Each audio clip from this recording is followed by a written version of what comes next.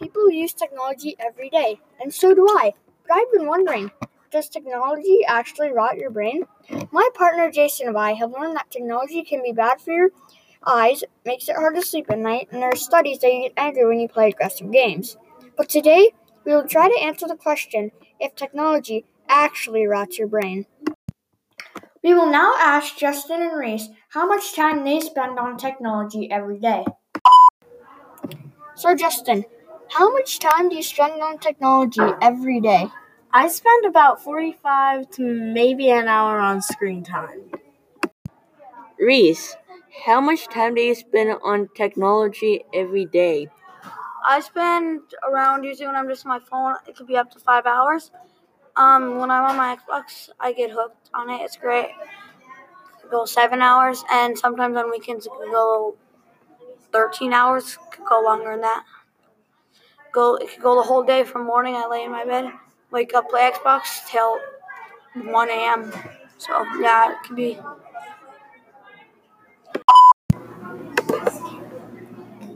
Mrs. Melland is our technology teacher at Discovery Elementary.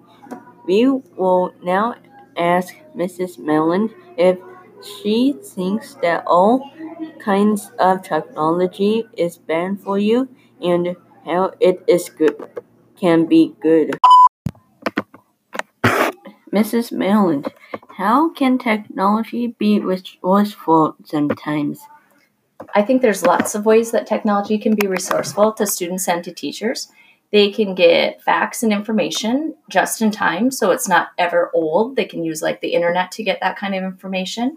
I think it's also useful because they can publish in ways that can be for an audience beyond their classroom. So they could use something like a blog or like this podcast, and they can reach people that aren't just at their school.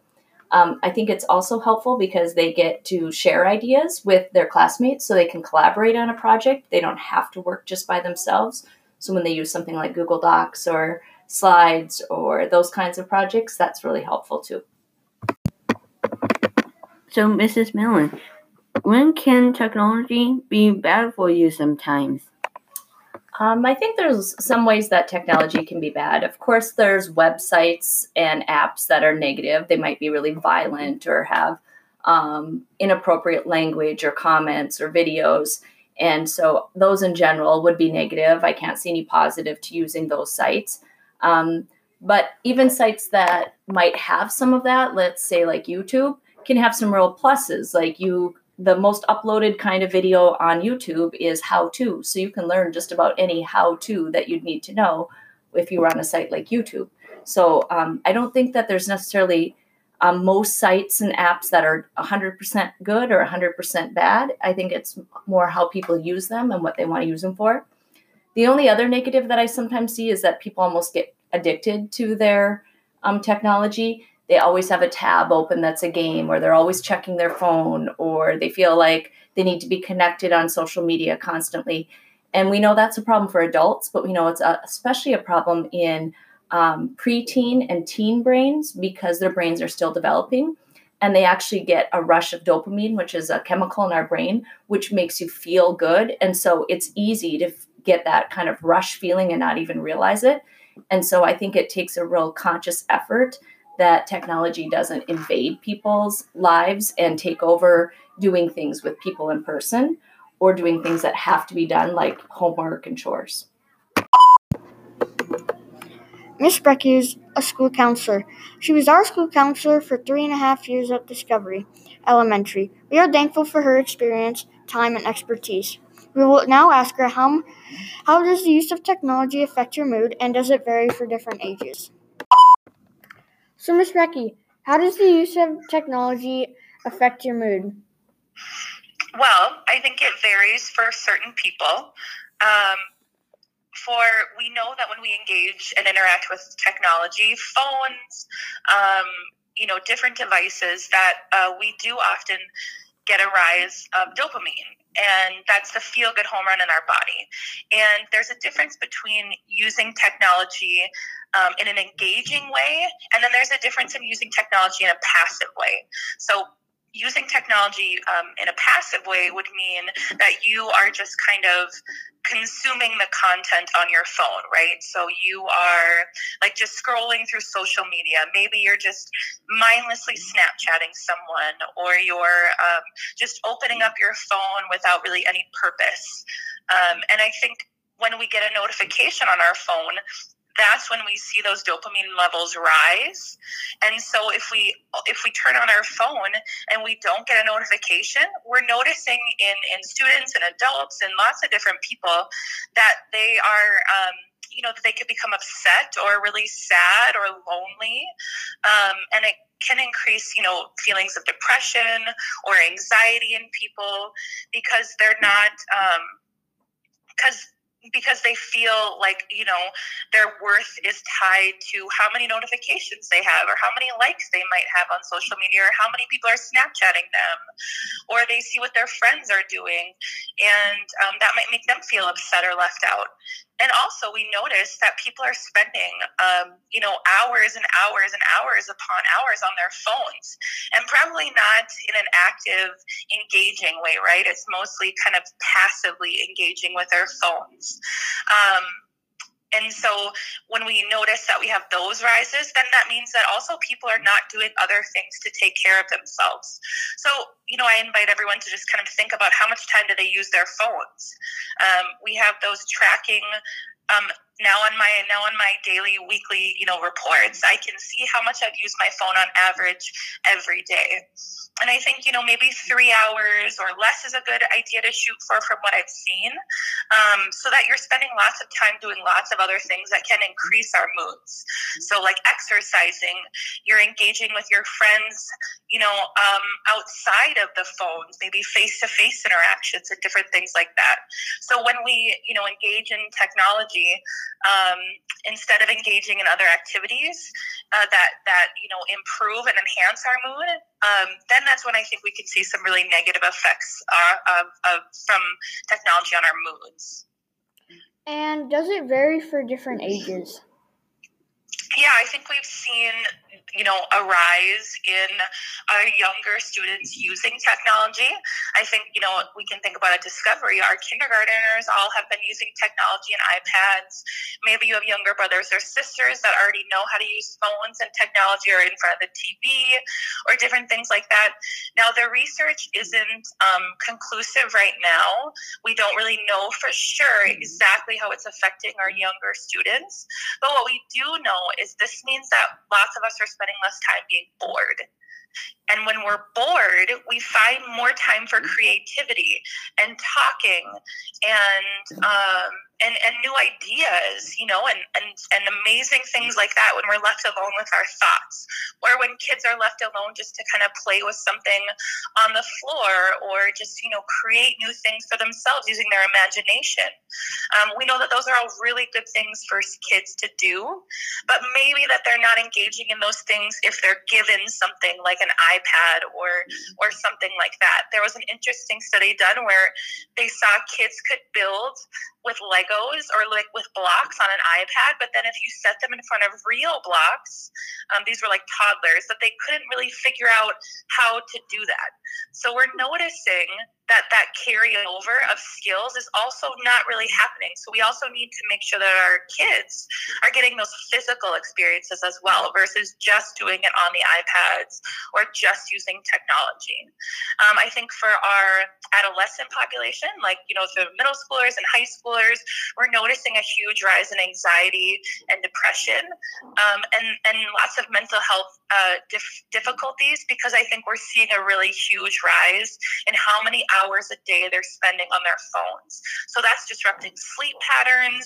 It's disrupting their engagement with their friends and in real life interactions. And they have access to just a ton more things that, might not always be helpful for their mental health.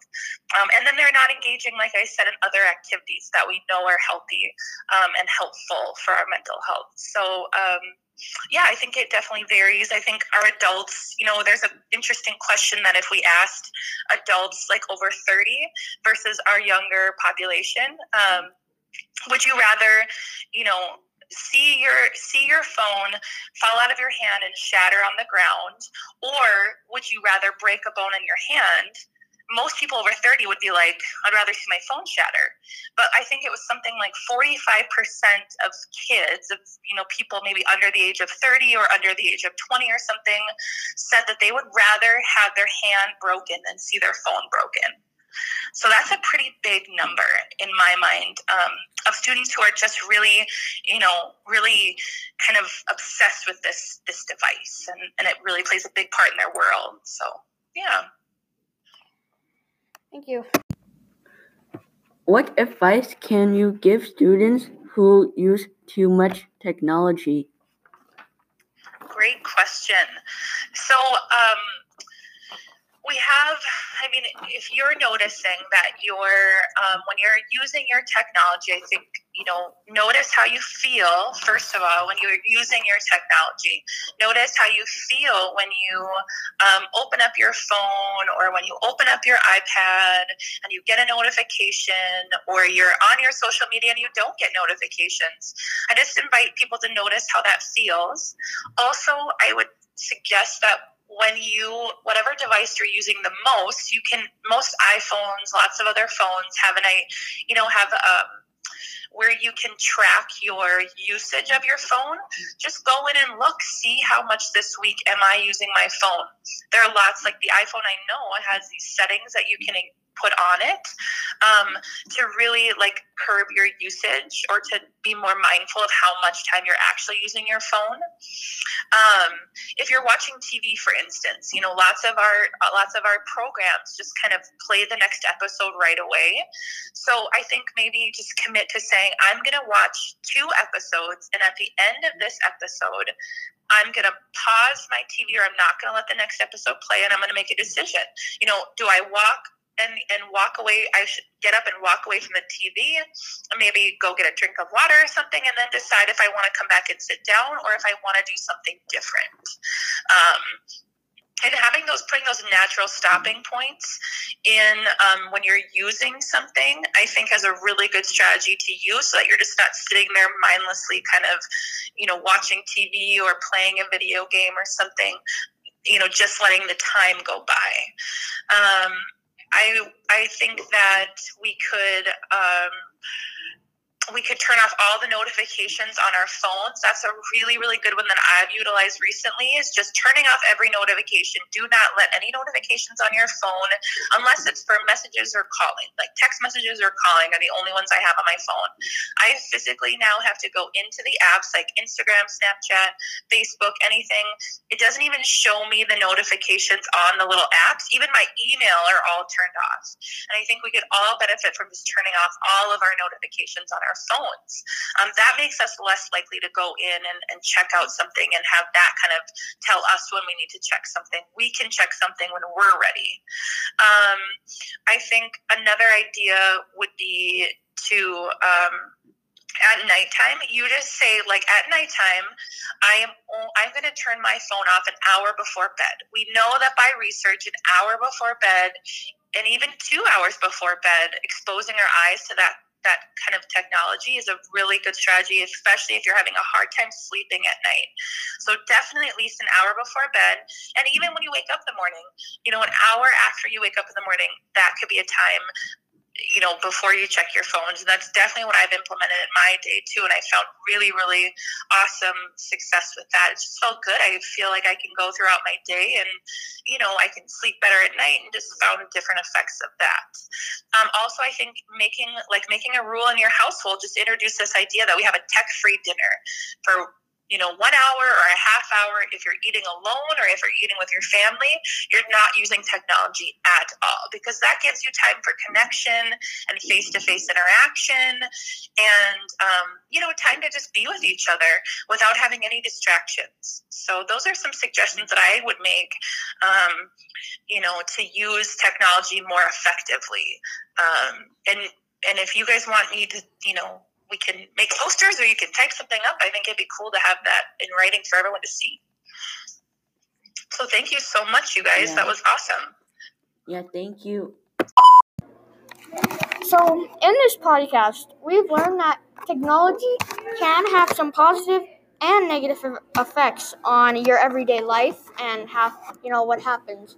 But I'm pretty sure out of everything that we've heard that technology isn't always the best thing to use, like if you're on games all day or if you're constantly watching videos. But it can be useful sometimes on different things like websites that you need information. So after all, not the best, but technology doesn't rot your brain.